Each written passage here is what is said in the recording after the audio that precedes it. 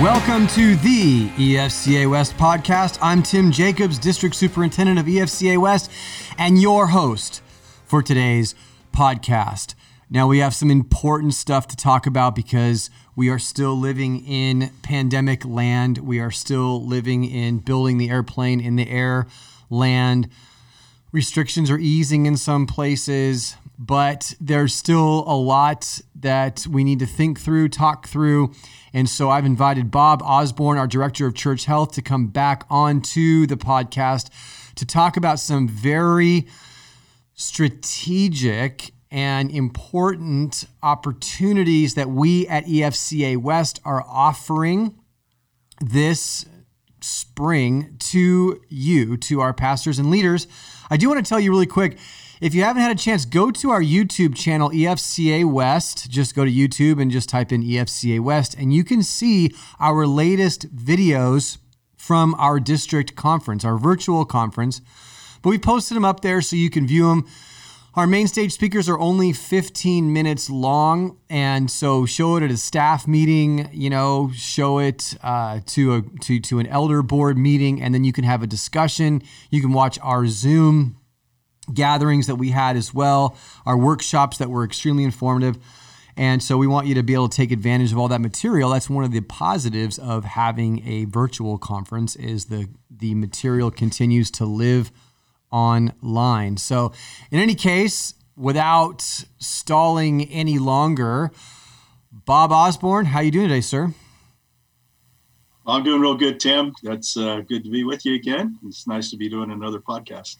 Yeah, and I'm so many of the conversations that you and I have, and that we even have just with our whole team during our weekly Zoom meetings that we have. I just wish that I could hit record and we could record these conversations that we have, because so much of what we get a chance to talk about is so relevant to all of our churches in EFCA West. And one of the things too, and especially for those who are listening who live in kind of like the SoCal area, we have a huge district, and Bob, you've done a great job of getting out to some of the farther regions of our district, even Idaho. So just real quick, what's going on out in Idaho? Well, Idaho is interesting. The state's kind of split between two different districts. And so EFCA West serves there are 4 churches in southern Idaho. 3 of them are very established. One of them is a relatively recent church plant. But, one of the things that's interesting to me up there is that, again, just like everywhere else, every one of these churches is completely different. They're serving different communities. They're serving, they have different memberships. They have different capabilities. Some are, more healthy than others. Some are growing. Some are, shrinking a little bit. But the thing that always encourages me is that they all want to do something positive in terms of kingdom values and reaching people for Christ. And it's just a lot of fun for me to be able to get up there and talk strategy and just kind of hang with those leaders. Well, and the reason I wanted to bring that up is because I often get people will say, well, gosh, Tim, EFCA West is such a large geographical district. I mean, how do you guys realistically expect to be able to cover all the areas? And to be honest, and I think you would agree with this, every church that reaches out to us, we are able to respond, I would say, very quickly, and we can be on the ground in a matter of days if they need us to come. And so, there are churches that in our geography that are in our district that don't necessarily take advantage of interacting with us a whole lot, and that's okay. And we're hoping to continue to make the case for why we can be a great partner to all of our churches and have a relationship. But every square inch of our borders is important to us, and you have really, I think, done a great job specifically in getting out to the edges of our district as well. And we're all, one of the things too, when I first started this position was people would say, Well, what do we have in common with somebody, way out in if they were in Albuquerque, what do we have in common with somebody way out in the Bay Area? Or if you're in San Diego, what do we have in common with somebody out in Utah or Idaho?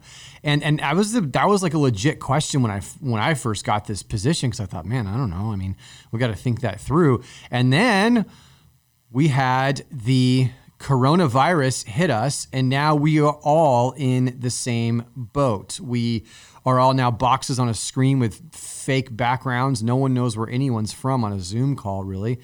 And we're all trying to figure it out. There was even a thing I saw is going around, like a video of an attorney. Did you see this? There were these attorneys on the Zoom call, and one of the guys had like a cat filter over his face, and it was like an official thing, and he couldn't figure out how to to stop being a cat. Yeah, never let your children use your work computer. Well, I mean, that's the thing, right? You're like, and yet, who would have thought? Here we are, and these sophisticated people that are probably billing for hundreds of dollars an hour, and the guy can't figure out how to get himself to stop being a cat on Zoom, right? So just if anything else, I would say, at least be a dog. It's just humiliating. Tim, I was born and raised. I've lived my whole life in Southern California, within 30 miles of where I live now. And one of the things I'm always impressed by and intrigued by, frankly, when I travel and I meet with other people, is how much alike we are. Not how different we are, but how alike we are. Yeah.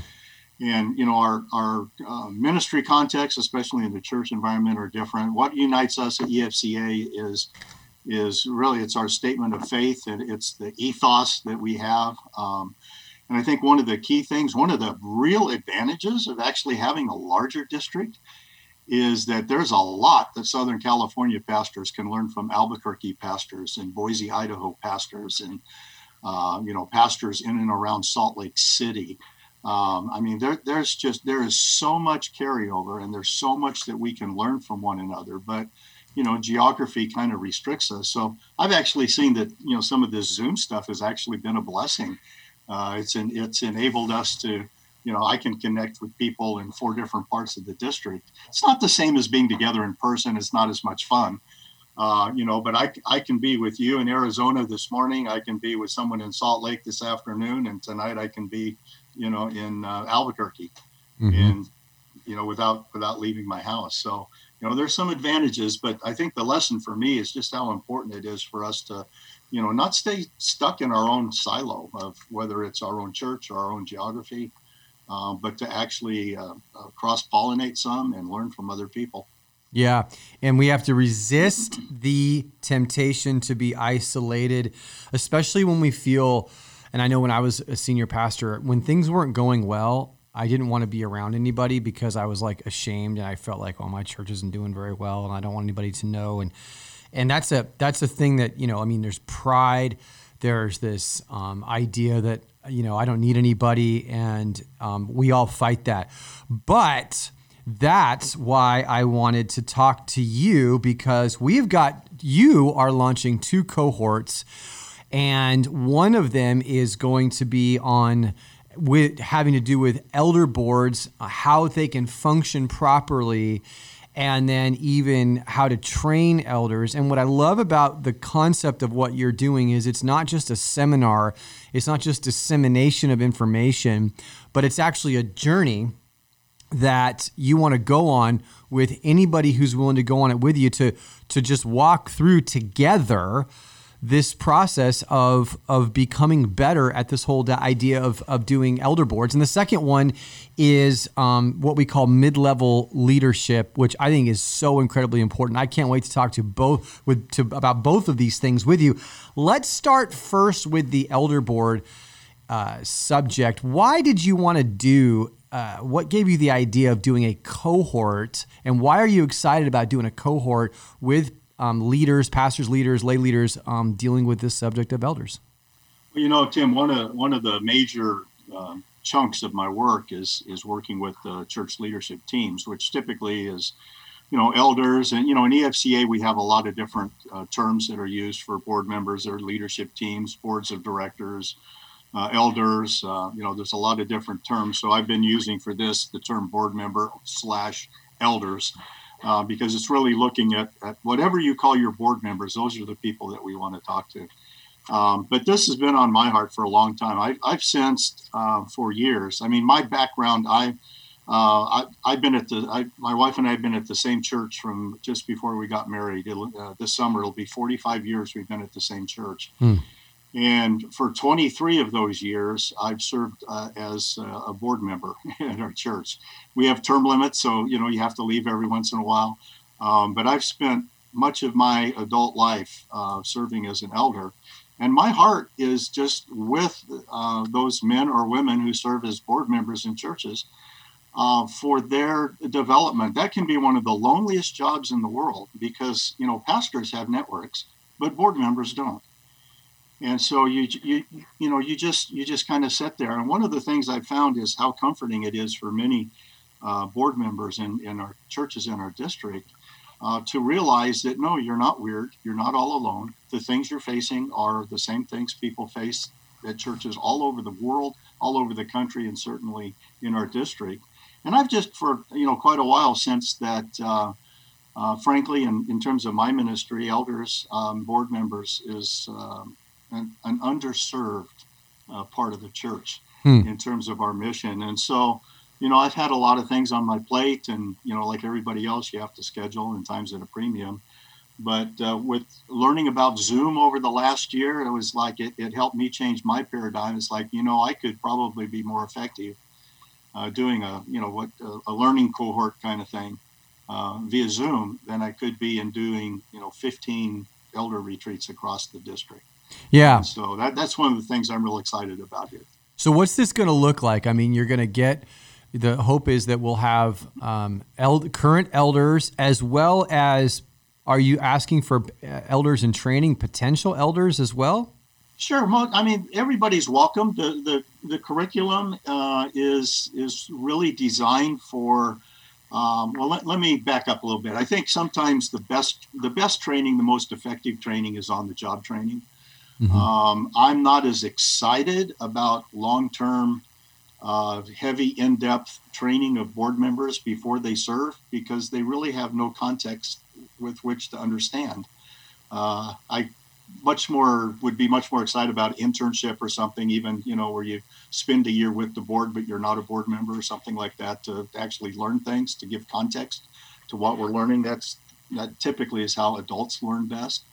But so this is really focused on that, although others are certainly welcome, especially a church that's, taken some time to vet in advance and maybe do some training with elder prior to service. All of the things we'll talk about will serve, either of those populations very, very well. Yeah.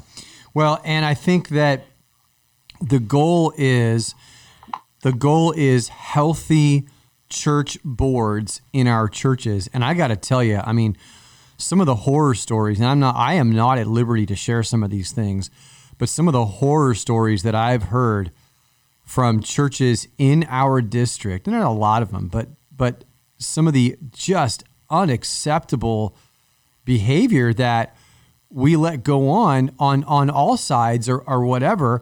And if not, and there's the horror stories, but then even so, there's just like the lack of really good, solid communication, the lack of trust, the lack of alignment. Let me ask you, I mean, as you look ahead to this cohort, what are you hoping that some of the outcomes of this will be? If somebody decides to commit to the is it 5 sessions you've got? That's correct. 5 2-hour sessions. 5 2-hour sessions. All they got to do is turn on their computer. Everybody knows how to do that. Even the lawyer guy who made himself into a cat. If you want to, you could even show up as a cat if you want, I suppose. If you show up as a cat, I'll just ask you to stop videos. Right. I mean, which would have been a really brilliant idea on that guy's part. But anyway, I digress. What do you hope that the outcome will be if somebody participates in these 5 sessions? Well, I mean, the overarching thing is I really have a strong desire that our church boards are healthy and that they pursue health. Health doesn't just happen. It's something that has to be pursued. We have to nurture it. We have to take care of ourselves. And so, there are a lot of things that go into a board being healthy, how they relate to one another, how they how they conduct their meetings. I mean, if something is simple, it just kills me, figuratively speaking, of course, to listen to elders who are board members who say, "Oh man, I hate our meetings." It's like, they're your meetings. Don't have bad meetings. You don't. There's. I read my Bible a lot. I've never read a passage that says elders shall have bad meetings. If your meetings are awful, don't do meetings like that anymore. Get help. And so, I mean, things like the board culture. When I hear the horror stories, usually the horror story, jumps up because there's some issue and then things explode. But that horror story has probably been going on for 5 or 10 years behind the scenes. And we just, didn't get frustrated enough or didn't have the opportunity to explode. But we as church leaders, we need to really be able to define the culture we want amongst ourselves, how we want to relate to one another, the things that are important to us, what we're going to deal with, what we're not going to deal with, what our relationships are. I think the toughest thing, because the answer is all over the map, one of the toughest questions that I sometimes will ask board members is, what do you want? Not what is, but what do you want the relationship between the lead or senior pastor and the board to be? Because if you've never defined what you want it to be, then the relationship is just whatever happens. Yeah. So, that I often say clarity is our friend, but oftentimes, boards spend so much time kind of like being the board, going through the motions of being a board member, that we never really stop and pause to work through the philosophies of what we do so that we can actually come to clarity about who we are, what we're trying to do, and how we're trying to do it. Yeah, and it's possible for boards to function in such a way that there's accountability. There's if the senior pastor comes with an idea that he's been working on and presents it to the board, it's possible for the board to look at that and say, we don't think that's the right thing, or we have some concerns, or maybe if we tried this version of that instead, without there being this entire catastrophe or emotional problem or lack of trust or whatever. I think the heart of it, and without getting into too much of all of your content, but it would seem like the heart of it has to be that there's got to be trust in the context of relationship, right? Well, I think, there needs to be trust, but we need to make sure that our systems and processes don't work against trust. And even in the example that you gave, where you talked about, a pastor bringing an idea to the board, I would suggest to boards that a pastor should never bring an idea to the board. The word never is obviously in quotes because there might be some reason to do that. But as a rule, a pastor should never bring an idea to the board that the board and the pastor haven't already talked about, because otherwise it's a surprise. And one of the worst things a pastor can do to a board member is surprise them with something. It's like, don't force me to approve or disapprove your proposal. Give me an opportunity to interact with you on it, and then when that proposal comes, we'll already be in sync, and we chances are we won't have that conflict. That's good. Never surprise the board. That is a cardinal rule. And then I think the board should never surprise their pastor either.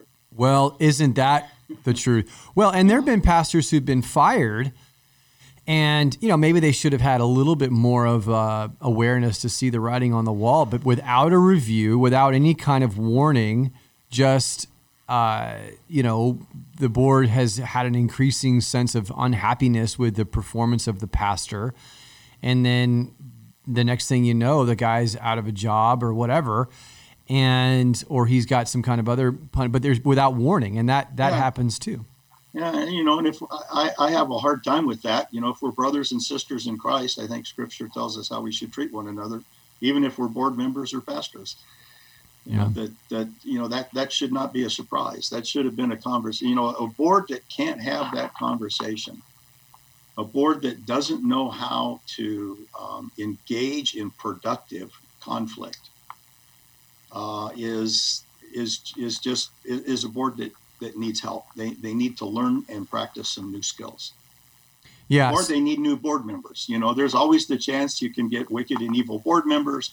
And we know we don't read too often about them, but every once in a while we read about the wicked and evil pastor. That usually makes it in the newspaper or something. But, there have been many times that I've worked with churches where they have a board member who that person has been disqualified from serving for years. And yet you let that person continue to put their poison into the boardroom. And that, that hits on something that we've talked about several times, and it's going to be talked about all the time as long as we're in the roles that we're in here with EFCA West. And that is the responsibility of everybody, but especially our senior pastors to lead. And, sometimes we have, and I've been to so many different EFCA West churches, and I've had the opportunity to preach, interact with elder boards, and the majority of them are such great guys. I mean, such great people. I love hanging out with the leaders of these churches, and they sacrifice so much. But there are occasionally those bad apples that get in there, and they get in there for a variety of reasons. Sometimes the polity isn't right, and there's committees selecting people, and the pastor doesn't have any say in it, and that sort of thing, and that creates all kinds of problems, in my opinion. But regardless, sometimes you just get a person in there that's not supposed to be in there. Now, when that happens, the pastor, the pastor's job. I mean, that's the pastor's responsibility to figure out how they're going to make sure that person gets disqualified from the board, and makes that happen. We have to give our pastors permission to be able to lead in that area and to call that kind of ungodly behavior out. And yet it's hard because oftentimes the pastor feels very alone, because there might be 6 board members, but there's only one senior pastor. And so it's an isolating kind of a position. And the pastor needs to be able to feel the freedom and permission, just like, he would with any other type of ungodliness going on in the church, to make sure and call out and deal with, of course, looking at his own life first, but not tolerate these kinds of things because, this person still has another year in their term and that sort of thing. Yeah, I'd even make it broader than that, Tim. There have been a couple of times where I've been in churches with, the entire board and, the lead pastor, the whole shebang there, and watch them as they interacted with one another on things, and just seen some abysmal behavior, and usually by a person, and what I share with them is I'm not as upset about that one person's behavior as I am about the fact that y'all just sat there and let him or her do it. Yeah. If none of you say, wait a minute, that's an inappropriate thing to say. Let's say we're in a team meeting, Tim, and you insult me. You get emotional. We're humans, right? Mm-hmm. These things happen. You're human, and you get emotional about something, and you say something nasty to me, or you say something that's demeaning to me, that attacks me instead of maybe my idea. And if everybody else on our team just sat there and let me suffer, then what we've done is we have established that is, in fact, our team culture, that we allow that behavior. Right. We support that behavior. Because, and I think one of the things that happens is that board members may actually adopt this mindset that says it's the pastor's job to take care of, I'll use Bob because that's my name, so no one else gets offended. My apologies to the Bob community, but it's not just the pastor's job to take care of Bob, the surly, combative elder that's on the board. It's the entire team's job to call me to account. And so I think that's a burden. When boards and pastors see themselves as teammates, instead of the board seeing the pastor as someone to supervise, and the pastor seeing the board as a group of slow moving people that need to be won over and encouraged to move faster. If we view ourselves as teammates, those conversations are a lot easier to have. Right. And so I think, and that's such a great word on that too, because it is the responsibility of everybody. And really it does come down to leadership, which is why I really want to encourage everybody that is in this category, or if you're a senior pastor listening to this, to encourage your team to be a part of this, because, pastors should be trained. Everyone expects a pastor to be trained, to go through, to read books, to go to conferences, to have, go through ordination and licensing and all that kind of stuff, to be able to have competency in the area in which they're serving. And if you're listening to this and you're an elder or a potential elder, it is incumbent upon you to try to become the best elder that you can be.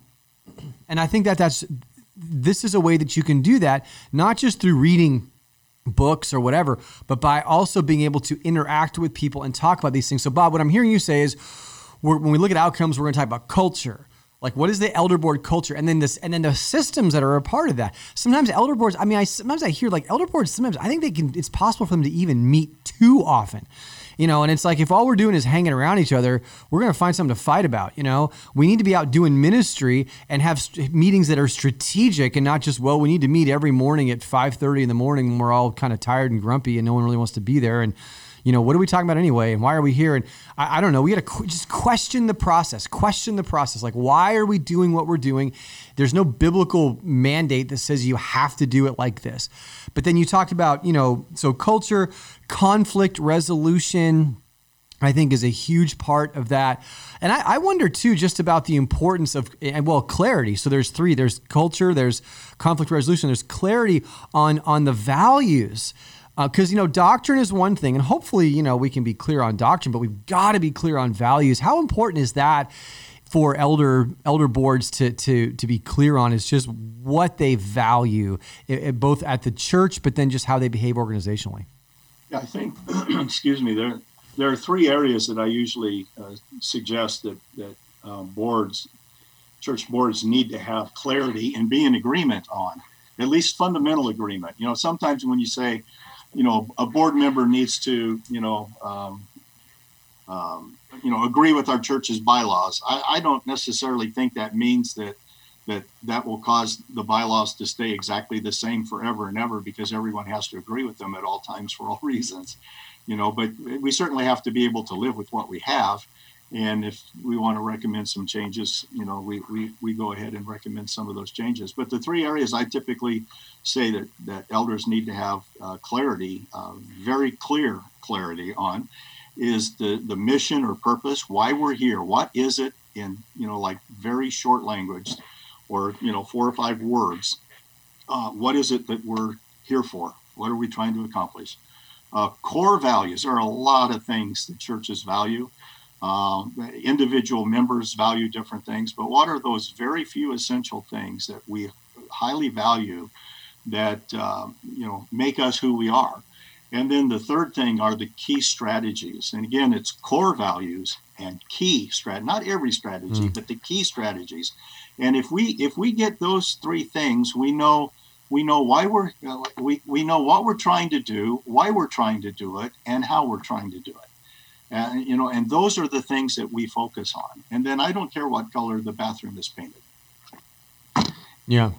Unless that's going to hurt the mission or, be contrary to values. And then I think the other thing we as board members need to be careful of is it's really easy to talk about, one of our values is evangelism. Well, as a consultant, I get to ask the question, is it? And tell me, what exactly are you doing to live out that core value?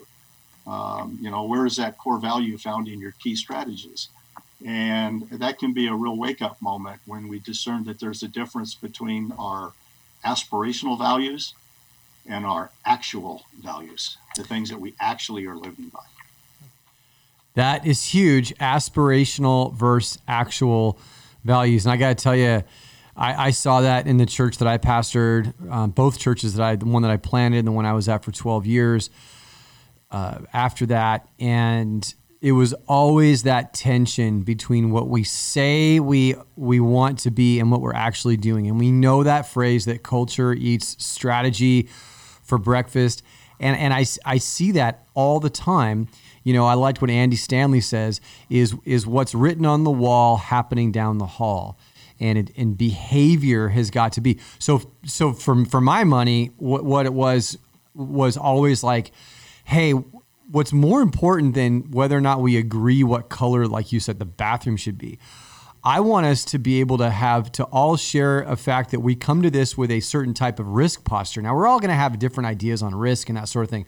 But as an organization, we value movement. We all believe that the best days are ahead for us.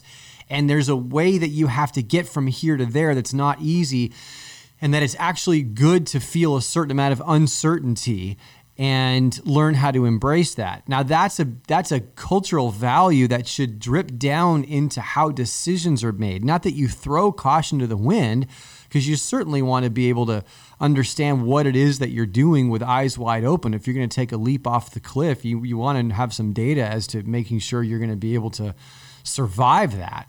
But it's not like, oh, well, we shouldn't do this. And too often we get into the preservation mode, and we become, scared about doing anything that's going to threaten the status quo.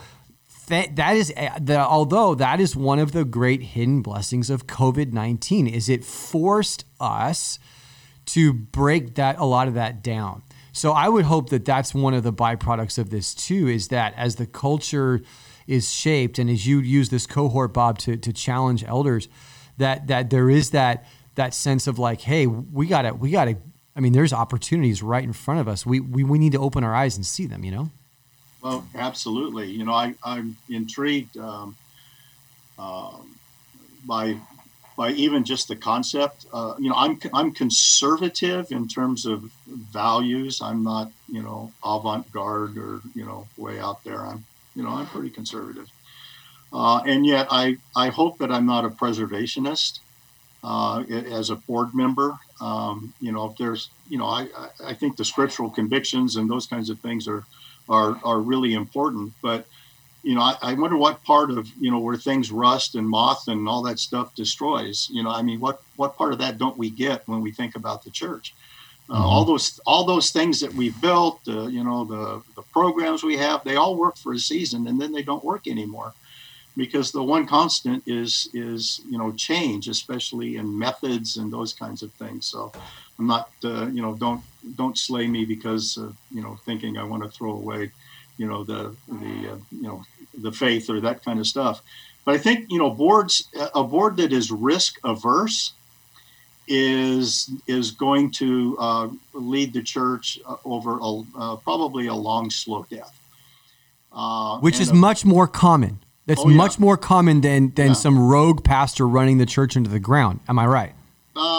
Well, in our movement, yes. I would hesitate to speak for all movements, but certainly in our movement, I think I see risk-averse leaders on boards a little bit more than pastors. But not all pastors are, I think there's a stereotype we sometimes have of pastors, is that they're all visionary leaders, and they're not. And some pastors actually, if we're a teammate with our board, and we actually allow other people in the congregation to exercise their gifts and talents, then we may find people that aren't our pastor that are actually more visionary, stronger leaders, and more perceptive and stuff than some of the people have pastor. That's one reason that I love the idea of pastor and board as teammates in ministry, because there's no end.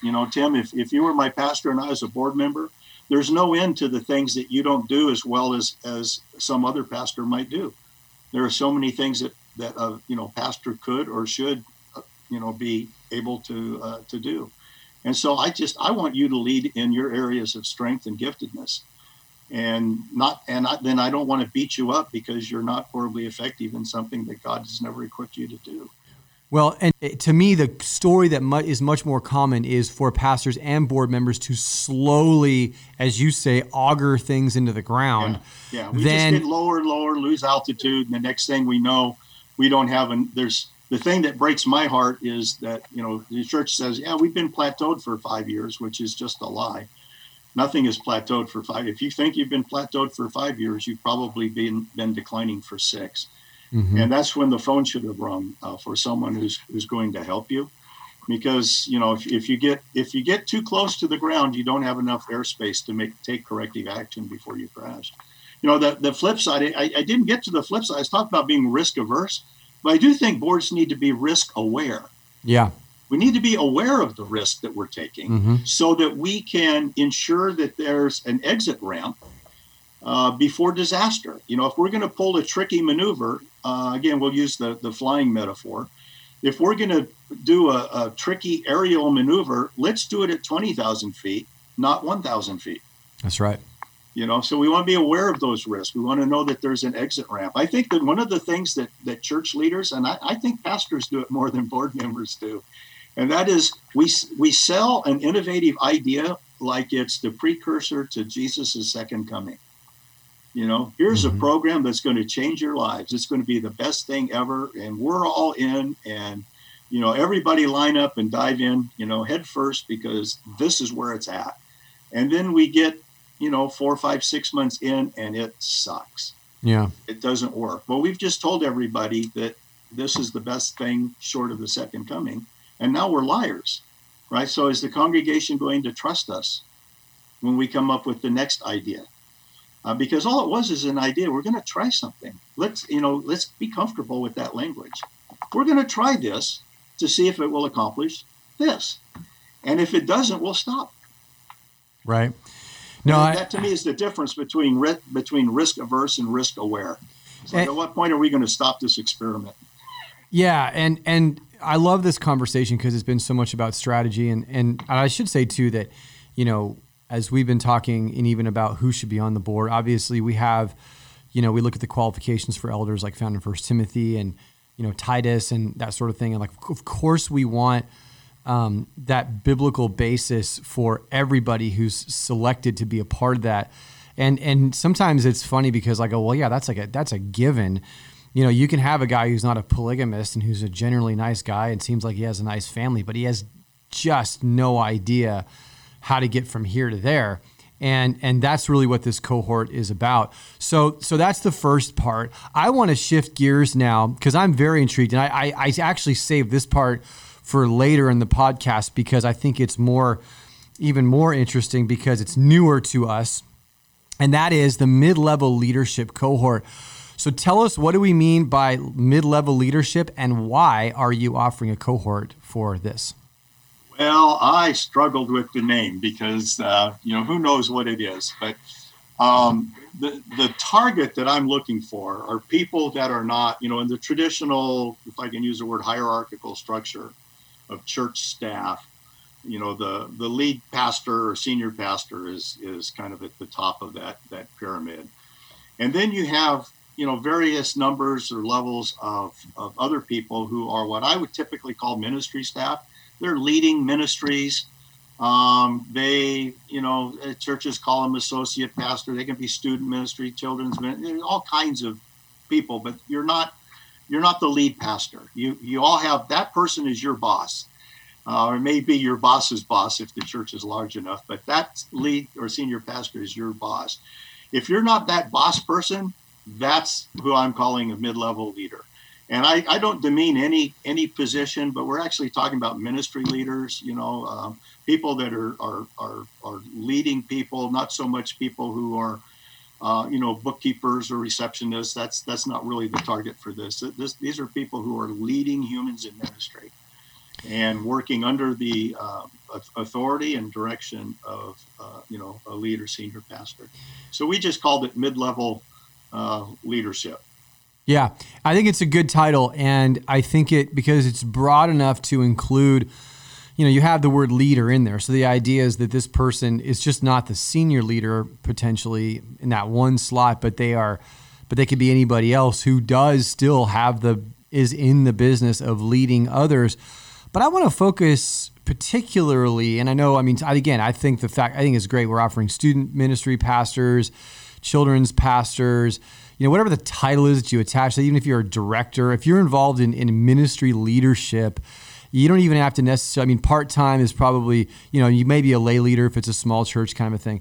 But I think that what I want to focus on is that dreaded title, associate pastor. And the reason I call it dreaded is because it seems like it means different things to different people. And what is an associate pastor? Because it's a tricky position. And I've had a lot of conversations in our churches with different pastors and leaders about this. And what are some of the things about being an associate pastor that are just tricky, that are maybe not obvious, that we got to be looking out for to really understand the nature of the challenge of that role? I think one of the first things is that just to recognize that it's a marketplace term for a church role, and it's really, the difference between an assistant and an associate is typically an HR or a payroll thing.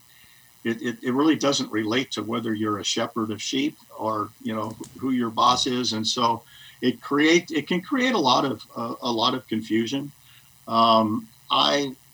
So the title is, it's kind of, it's a little bit funky for me. I would just rather be the, student ministries pastor instead of an associate pastor for this or that or something like that. But, at the end of the day, I think one of the most important things for anybody who is not in the first chair, and you think through the orchestra and everything else, if you want to have a great orchestra, everyone cannot play first violin. Mm. You need seconds and thirds in order for it to work. If you want a solo, then you don't want to listen to the third violin part of some concerto or something. Excuse me. You want to listen to the melody. But as things get more complex, you need to add other parts. And all those other parts serve the whole, but they also serve the melody. And I think one of the hardest things for some of the people in that mid-level leadership tier to do is to recognize that, as I sometimes will say, the only reason you have a job is to assist the senior pastor. Mm. Because the role of senior pastor became so big that staff is hired. Why? To help him by letting somebody else do things he doesn't have to do. Mm-hmm. And I think for those of us, I spent much of my first career policing. There were a lot of people who thought I was the boss, but I never didn't have a boss above me. And my job every single time was certainly to lead well all the people I was leading. But I always had to remember that I was there to serve my boss and to help my boss accomplish his vision, and that my vision doesn't trump his. And so, it's a funky role if we don't have it well defined in our own mind. Well, and it's got to be well defined by the senior pastor too, and I think that's where things come off the rails. So when we talk about associate pastor, we mean I'm talking about executive pastor, whatever executive associate pastor, whatever title. People come up with all kinds of crazy titles that basically mean the same thing, which is what you articulated, which is this person, and you better know this, exists to fulfill and help to make the senior pastor successful in the vision that he feels like God's called him to, and that he's being held accountable to by the board if all that's working correctly, and that's what he's communicated to the congregation. And I think what happens sometimes is because it's not a cut and dried thing. Like, for example, I'm a reservist in the Air Force, and one of the nice things about the Air Force is that, the positions are, especially when you get down to like the maintenance positions and that sort of thing, are kind of cookie cutter. There's a position title that has a set job description. You can go anywhere in the world and you can fill that slot. And so it's pretty easy to know what you're going to get because, jet engines don't change from base to base or country to country. And yet here, so often it's entirely dependent upon the personality and that particular needs and expectations of that senior pastor in that church with that culture. And you've got to know how to mold yourself to what has been set for you. Otherwise, it's just a huge recipe for conflict and disaster. Oh, amen. I was just yesterday, I was looking around here, I found the note that I wrote, but just yesterday I was doing some reading as I prepared the lessons and stuff for this mid-level leadership cohort. And I came across a statement that I'm still marinating in. And one of the difficult, it was under the category of loyalty, what loyalty looks like. And it said, and it made this statement: you will be, talking to the mid-level leader, you will be asked to become a champion for a vision other than your own. Mm. As a subordinate leader in an organization, my task is to pursue my boss's vision, not mine. And I'm still getting my arms around that, how that looks, because there's a lot of circumstances that might play, and there's but it's like, fundamentally, if my job is to work for somebody and under their authority, and I have responsibilities that I carry out under their authority, then I need to champion. That doesn't mean I have to have no vision of my own. But I have to champion the vision of the church, because that's what I've been hired to do. And if I can't do that, then I should probably leave that role. Yes, and what you're saying is so incredibly important, because, by the way, we're not talking about the way that things should be, and that's the thing that sometimes frustrates me with sometimes even younger leaders, or I guess all leaders is of certain types, is that there's an idealism. Well, yeah, but we should all be able to do what we want to do in this particular role. And it's like, okay, well, that may be the way that you wish it was, but we're going to tell you the way that it actually is in real life. And in real life, if you are working for a leader who knows where, and we're saying he, because we're assuming that most of our senior pastors are he, if not all of them. But if you're working for a senior pastor who knows where he wants to go and is aggressively pursuing that vision, and you try to do something that is your own idea that is divergent from that, you better keep a really fresh copy of your resume on hand, because it's just not going to last for you. And I would go even further. If you're not on board with the church's vision, and you're not on board with the lead pastor's vision and strategies and all that kind of stuff, and you've had a couple of conversations about that, you need to leave. Well, you do, and because you become an insurrectionist. Other than that, you tear the church apart. You do, and you don't see yourself that way. But can I tell you, in the years that I've been a senior pastor, that I functioned in that role, and I've talked to so many other senior pastors, there's nothing more dispiriting and debilitating and frustrating, because as much as you can look at senior pastors and think they have these big egos and stuff, the truth of the matter is there's a lot of insecurity underneath those egos too. And when you have your number two guy always questioning everything that you're doing, it just kills you. And so I think, and by the way, this is an important part of all this, because what happens is, and I'm going to tread lightly, and Bob, correct me here, because I'm going to throw this out here a little bit, and then I'll throw a ball and you can whack it and see where it goes. But what I see sometimes is older pastors who say, I'm kind of done being a senior pastor. I don't want the pressure. I really want to support the vision of a younger pastor. I want to come, and they'll promise, hey, I've got all this experience and I can help you and everything else, but they have never been in the second chair and they don't know how to do that. And I wonder, do they even have the ability to get outside of themselves to recognize what it even takes to function effectively in that role? Am I right about that, or what? Well, you are right. It's I write a monthly article for our zip line, and a while back I wrote an article, I think it was titled "Help I Can't Get Down." But the bottom line is that we train people how to climb the ladder, but we don't train people how to get down the ladder. Wow. And it's based on something I learned. I used to work. My first career, for those who don't know, was in the sheriff's department in Los Angeles. And one of the areas that I was responsible for was the national forest. And we had a lot of mountain rescues up there. And the thing that just always struck me as unusual, but then when you think about it, it makes all the sense in the world, is we hardly ever had to rescue somebody that was climbing up the mountain. We always had to rescue people climbing down. Huh. It's easier to go up than it is to come back down. And then I got to thinking about, that's true at work. It's, ask anyone who's ever been demoted.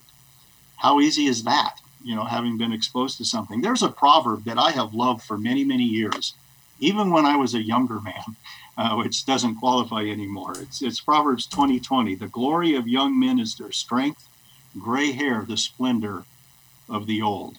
And if we could just master that, as a proverb, it's a general truth. And, you know, me, when I was young, I had all the answers, and I didn't realize that I didn't have all the answers until I was a little older.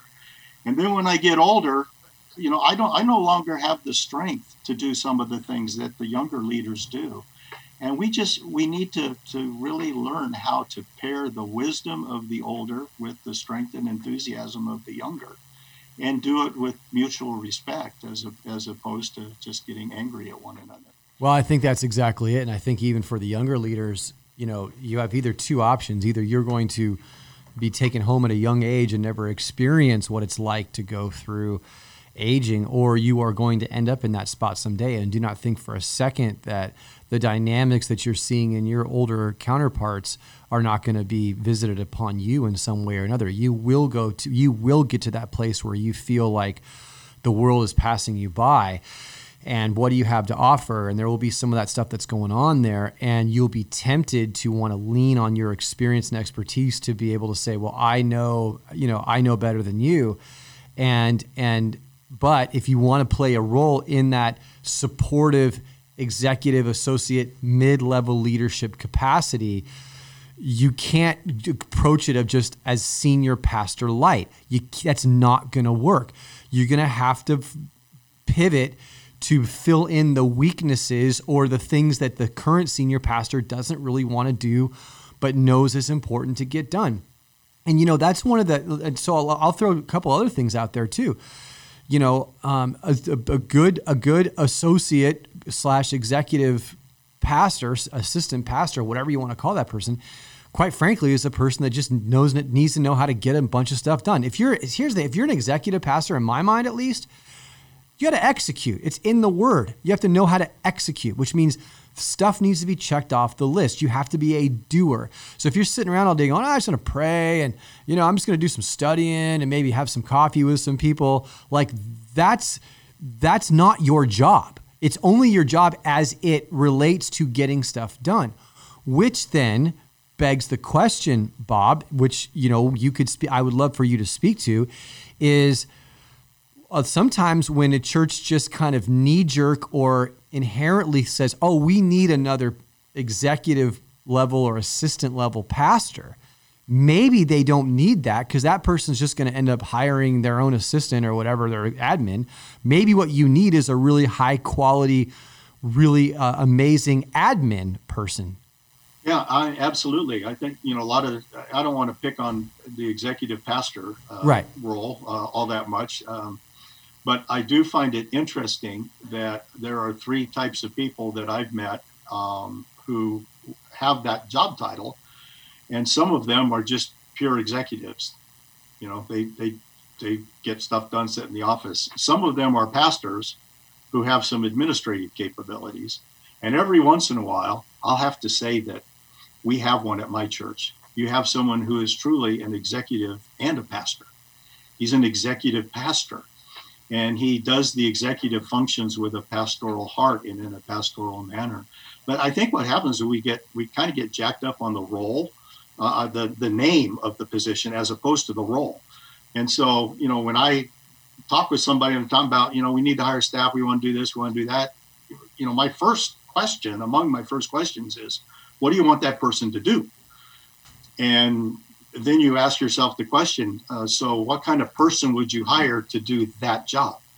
If you need someone who's a financial expert and organizations and systems expert and a facilities expert, you probably don't need to append the word pastor to that. And you have a lot more people who could probably bring a lot more competence to that job than, you know, some of the people who maybe are not in a senior pastor role, but would like to be in a church and, you know, has some administrative gifts. So again, I mean, when we hire somebody in the church to do some kind of a work, we need to know what that is, and we need to hire someone who's fit and capable and typically trained to do that job. Well, and I think that's why it is, and my heart does go out to when we have conversations with people in the mid-level leadership level who are just shaking their heads going, I don't know what the senior pastor wants from me. And so if you're a senior pastor, it is your job to make the expectations clear and to help, because that's just part of being a caring person too. You want to help the people underneath you to succeed and to know what success. How do we know we're winning? That's one of the best questions. How do we know when we're winning? What game are we playing? Because again, Andy Stanley talks about that a lot, and I love that principle. We got to know what a home run looks like. We got to know what a single looks like. And in communication, the responsibility for clarity and understanding lies with the communicator. Yeah. So I would say that 999 times out of 1,000, if a subordinate leader doesn't understand their job well, it's not the subordinate leader's fault. That's right. Because they're the recipient of the message. It's and sometimes there's a culture where we've created a culture where we say something, but it doesn't mean that. We often joke about Minnesota Nice. They have stores called Minnesota Nice, where you say things because you're nice that aren't exactly accurate. But we're nice. And so, we just want you to give it your best. Well, actually, I don't want you to just give it your best. There are actual results that we want from you. That's right. And so sometimes, we'll miscommunicate, but then I can't be upset at that subordinate who didn't deliver the results that I wanted if I didn't tell him or her those are the results I want in a clear way. And probably wrote them down as well. Yeah. And so, but again, I think part of what hopefully this cohort is going to do, the mid-level leadership cohort, is it's going to even help with kind of what we call that 360 leadership, because the truth of the matter is you've got to lead your boss too. You've got to manage your boss. Oh, absolutely. I one thing I want to say about this mid-level cohort is it is open.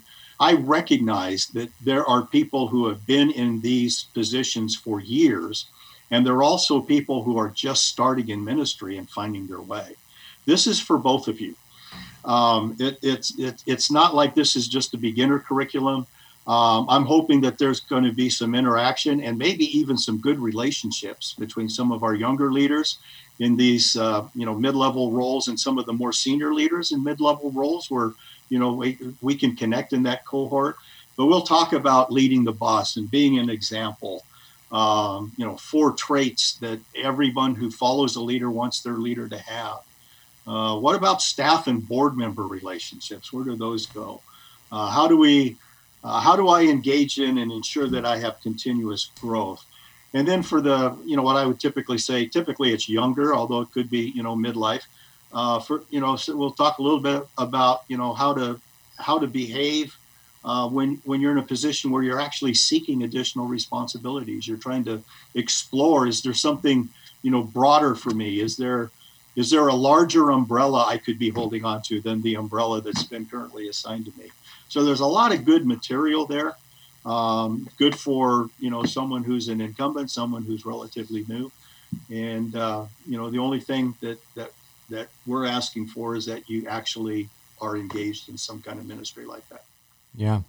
And so we're going to be able to, this is, and it's, by the way, it's free.